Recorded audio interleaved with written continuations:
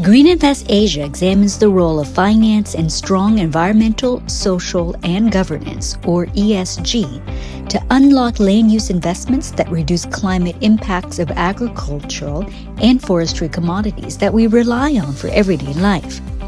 We bring you the inside story on sustainable land use investments, what's working, what's not, and the green areas in between. This podcast is born out of a sustainable land use project by the same name and funded by the United States Agency for International Development, or USAID, which works with investors to support agricultural and forestry companies in Southeast Asia reduce their carbon emissions through climate-smart operations. Hi, I'm Christy Owen, Director of USAID Green Invest Asia, and I am your host today. We are taking a shallow dive into the world of carbon credits, specifically those available in the voluntary carbon market.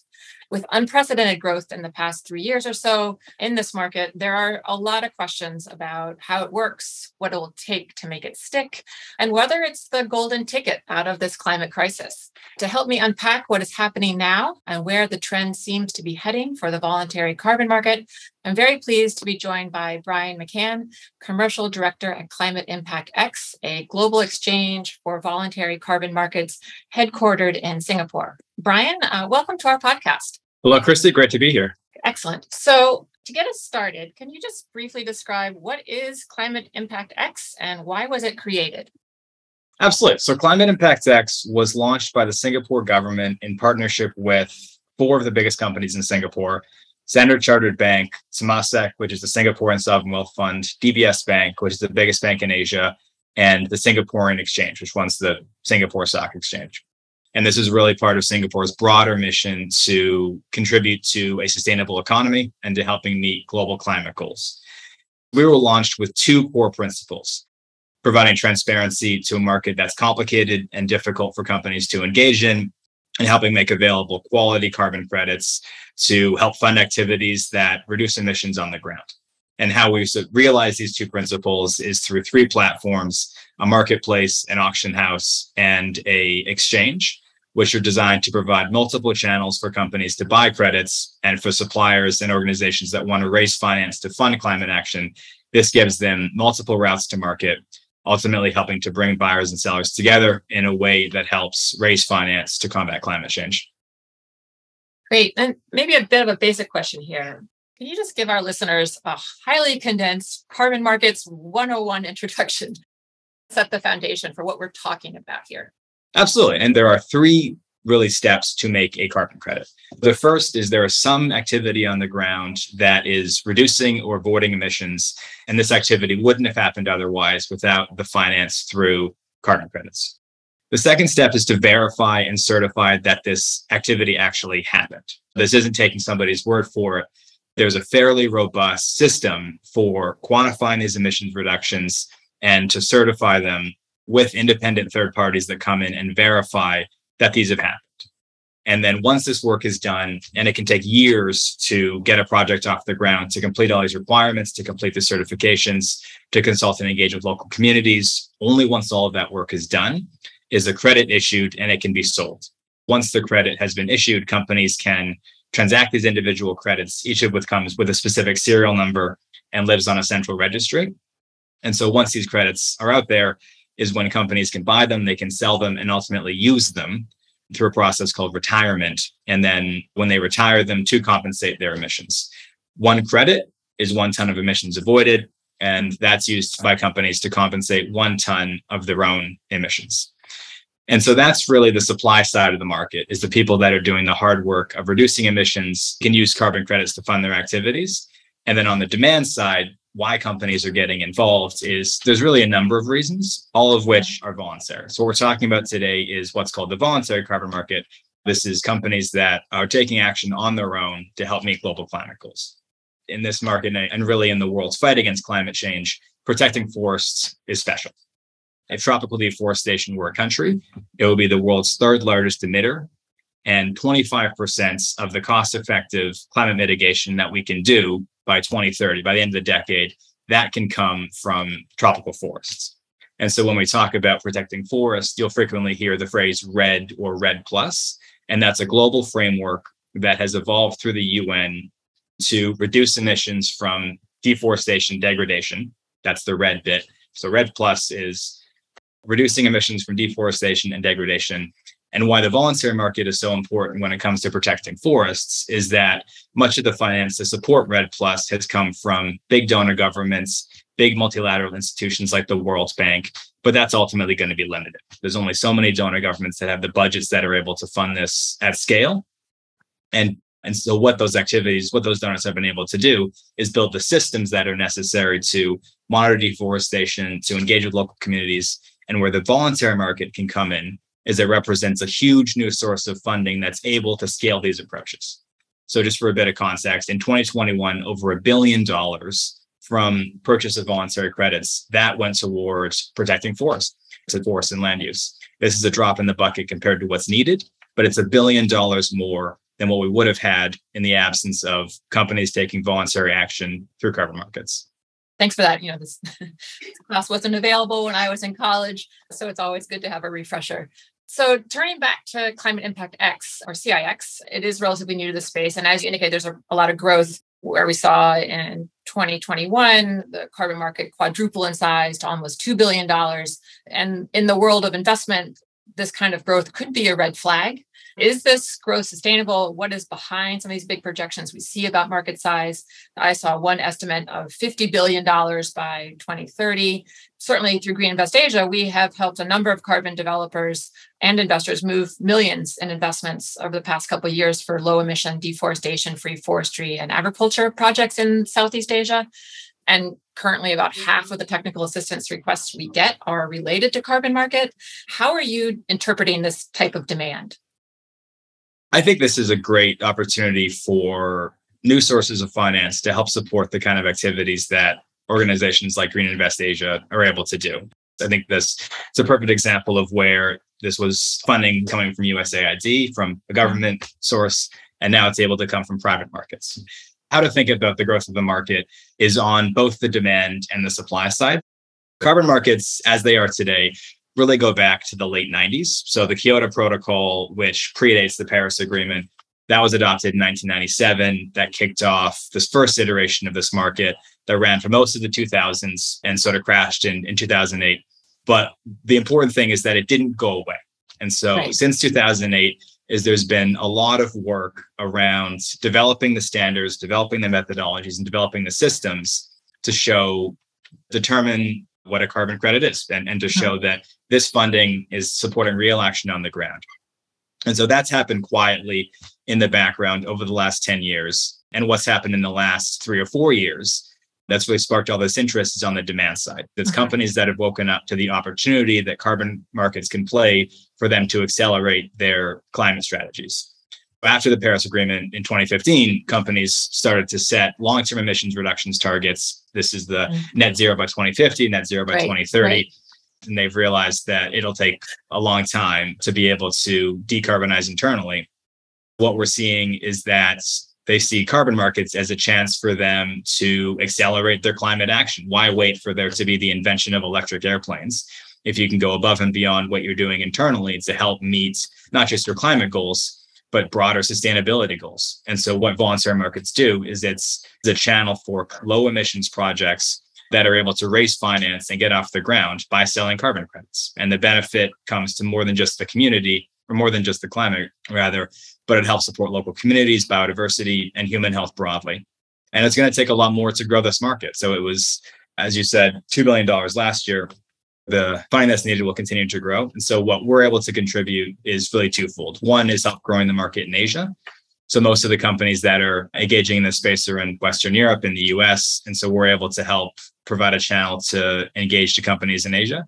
And then two is around quality and transparency. So moving away from what is today quite a bit of a black box and moving that to something that functions like a better market, where companies are able to transact with confidence and suppliers are able to come to market and be rewarded for the hard work that they're doing. Right. And I guess to that last point, to what extent does the CIX actually help address concerns about how opaque the carbon market can be? I mean, that's certainly one of the criticisms or concerns, again, about how the voluntary carbon market works is that it's, especially at this point, very difficult to kind of know what's a real credit and what's a fake credit. Yeah, you're absolutely right. And what we're really trying to do is focus on two elements of this: transparency and quality. And the great question on the demand side, how do I know what I'm buying is good? And on the supply side is, how do I know that I'm getting a fair price for my credit? On the quality side, what we're really aiming to do is help turn what is today quite a complicated market, where companies need to look at individual projects, need to conduct their own due diligence on each individual project.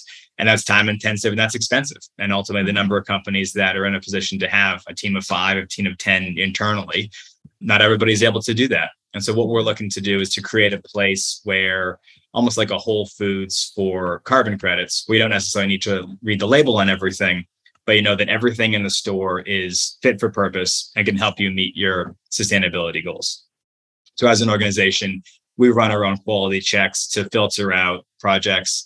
And we've partnered with satellite monitoring companies that are able to use their technology on our platform to provide additional analysis. This doesn't yet fully replace the diligence that companies will need to do themselves, but at least it helps simplify and gets a place to start.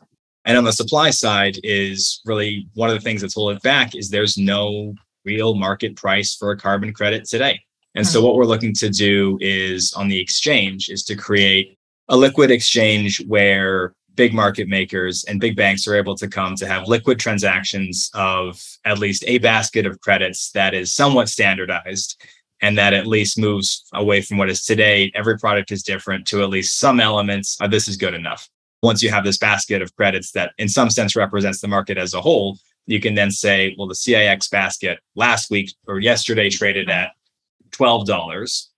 What this really gets to is there's a principle of fairness. If there's a clear benchmark price in the market that I can then go and turn to the communities that depend on me and that are supported through these efforts, and I can say, well, this is what the market price is. I think that it's fair. It's when people are able to be confident and to be able to engage in this market. That's how we start to get this off the ground. And that's how this becomes relevant to everybody. It's expensive, right? It's expensive to get these projects developed. It's expensive to get them off the ground.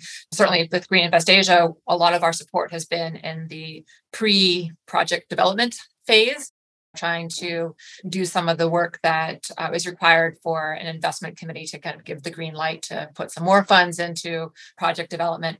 Demand definitely seems to be growing, but supply is lagging. So what makes for a good carbon project?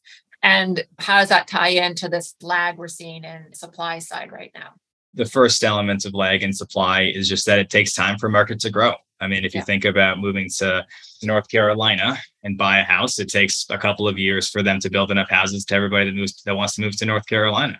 There's been such interest that now we're starting to see these new projects that started 2 years ago. Now they're starting to come to market where they've been able to identify a patch of forest. They've been able to start the certification process, engage with local stakeholders, and implement programs that can help reduce deforestation.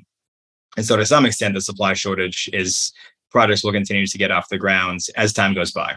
But I think really when we think about what makes a good project is there's two different pieces to it. What we call environmental integrity.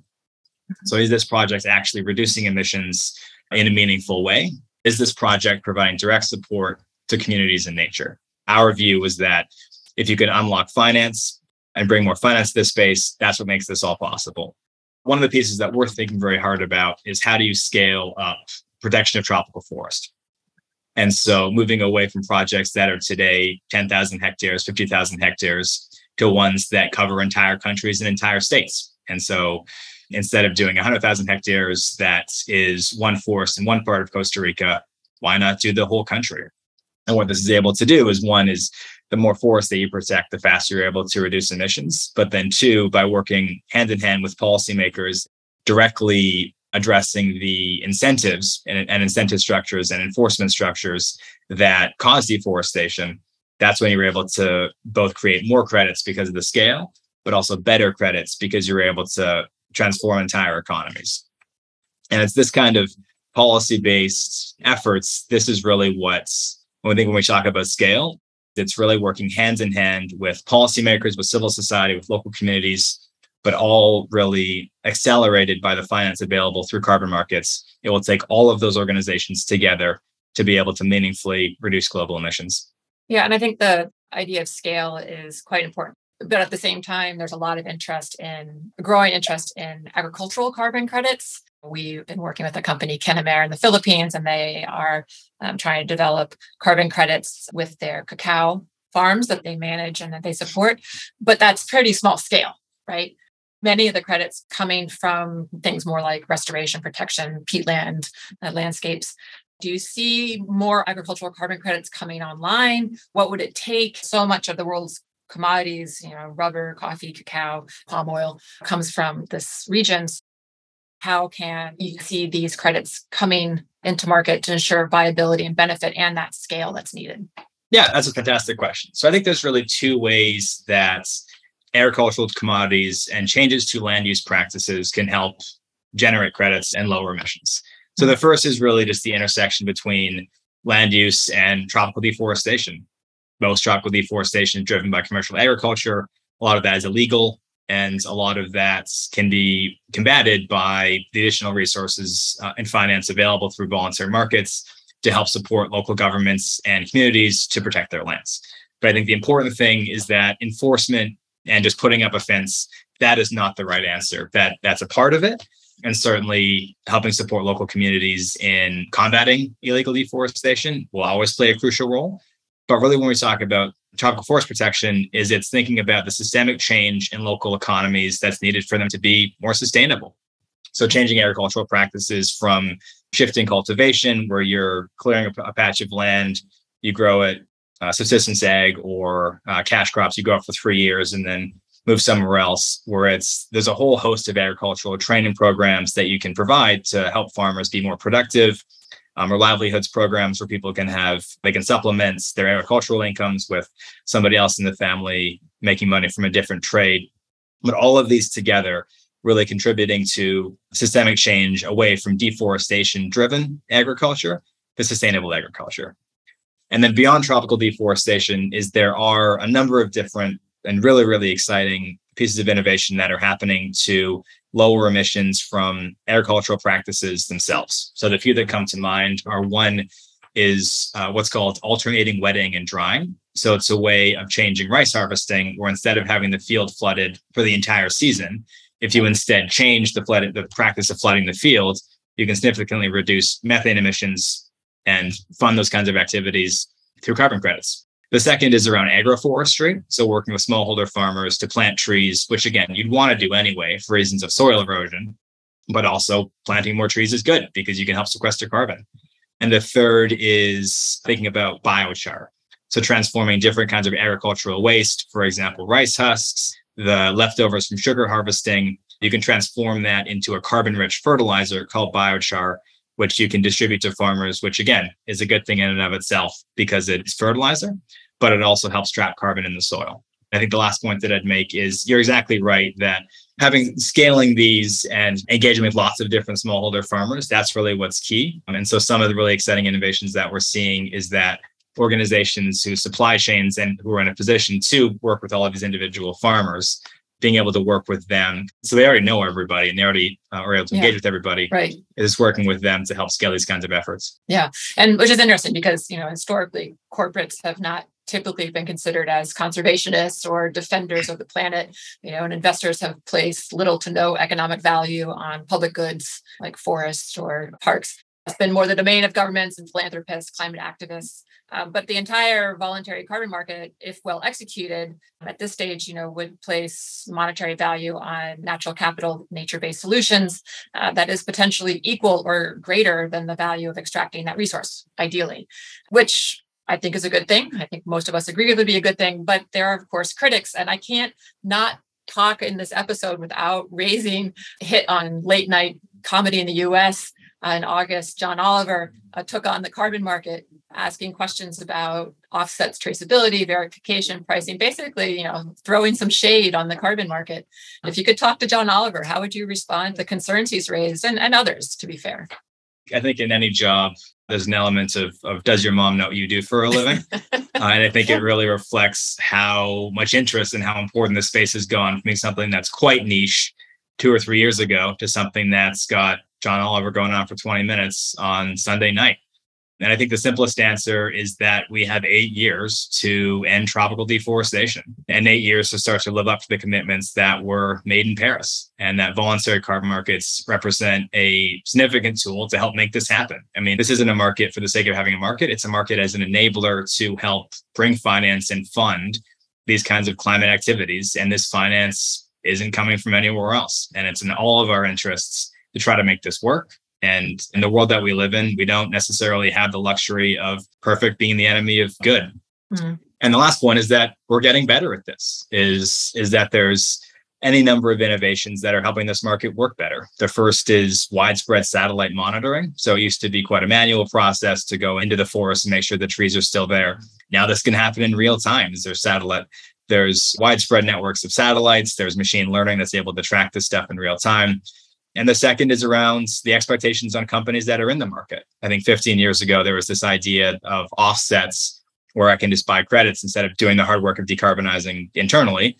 But now the expectation is flipped, where companies need to have a credible plan to reduce their own emissions. They need to set a long-term target and then buy credits. Mm-hmm. And then the third is this expectation and the increasing sophistication of companies want to know where the money's going, and and there's an expectation that the finance doesn't just go to one or two or three big companies. There's revenue sharing mechanisms in place, and that the finance that is being raised through this market is that it's able to go and impact and benefit the communities on the ground that are doing the hard work of actually reducing emissions. Around the community benefit sharing, that's one area where I think many people have concern. To what extent will the financial benefits of the carbon market actually make it to the communities? Are there models or ways that you are aware of that are being utilized in carbon projects that we're seeing today that highlight these community benefit sharing models?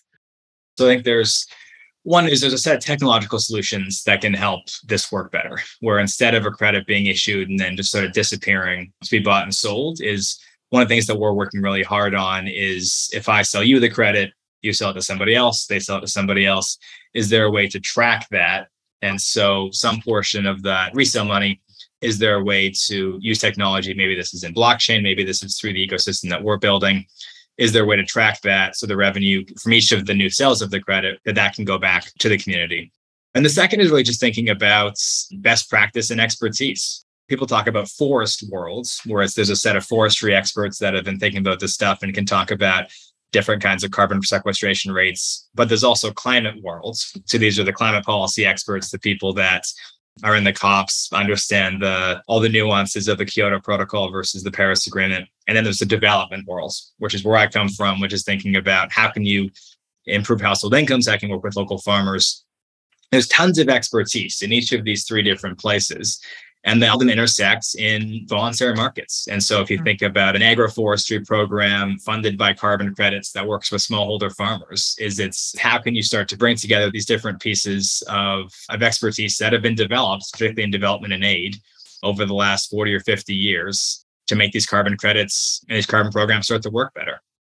And the last is just that companies their expectations are getting higher and the scrutiny is getting higher. So it used to be around you would just buy a carbon credit, whereas now you'll buy a carbon credit that comes with climate and co-benefit certification. So there's a certification that exists that it supports that it's not just a carbon credit for carbon, but it's actually helping support the UN SDGs. And it's that sort of demand side scrutiny that will help drive these markets to be better and to provide more and better support for local communities. What do you see as the role of the public sector in supporting and scaling voluntary carbon markets? There's really four buckets of things that governments could look at. The first is around direct readiness payments. A lot of the finance that's been provided so far is around setting up systems to monitor forests, but a lot of that can also go into helping to give and support developing countries, in having the infrastructure to engage in this market and generate credits. Negotiating a big contract, that's complicated. Implementing satellite monitoring, that's expensive. And there's expertise that exists in different institutions. The goal is helping to support developing countries in bringing some of that expertise in-house to help them start to scale the market and make the market relevant for their countries. The second is setting up international frameworks. So there's two initiatives that came out of COP27. One is determining a set of principles for what is a high quality credit, and one is determining a set of principles for the claims that companies can make when they buy credits. So this is directly addressing some of the questions that some of the things that we've talked about today of what is a good credit, how should companies be interacting. And the third is just diplomatic pressure and in continuing to raise ambition. The Paris Agreement was 6 years ago. Developed countries, they've set their NDC targets, and if they keep living up to that, they're then able to hold other countries accountable to their commitments also. And the last is funding organizations like Climate Impact X that are helping to enable this ecosystem. So we're a marketplace and an exchange, but there's lots of different areas where governments can help. Either this is helping to fund smaller companies or fund other initiatives to help address points of friction in this market, just like they're doing through Climate Impact X. Yeah, there's so much to talk about given the complexity of the market. And I think we've covered a lot of ground. My last and final kind of question for you, if someone's just tuning in now to this conversation, what would you say is the most important takeaway from our conversation today, Brian? Or is there anything you'd like to add? Just get involved now. Watch this space. I think if you're a company, this is a way for you to help accelerate your sustainability strategy. And there's a lot of very good business reasons why you would want to be involved. And if you're in agriculture or in development, think about how you can reduce your emissions and fund those kinds of good work through carbon credits. It's going to take all of us together to help meet global climate goals. And voluntary markets are not a silver bullet, but at the very least, it can be a huge enabler for all of the climate action that is needed to help keep the world to a 1.5 degree world. And for us, at Climate Impact X, we're here. We're always happy to talk. So reach out to explore how we can best work together. Thanks, Brian. Agree. Get involved. Thank you, Brian, for your thoughtful inputs today. For those of you listening, we have been talking to Climate Impact X's commercial director, Brian McCann, about his exchange's efforts to scale the voluntary carbon market. To our listeners, we will continue to bring you more investment voices, insights, and updates from Southeast Asia on climate smart agriculture and forestry in coming episodes. Thank you all for listening. This episode was supported by the United States Agency for International Development, or USAID, which partners with the private sector worldwide to unlock capital and drive inclusive growth in emerging economies. Learn more at usaid.gov and greeninvestasia.com.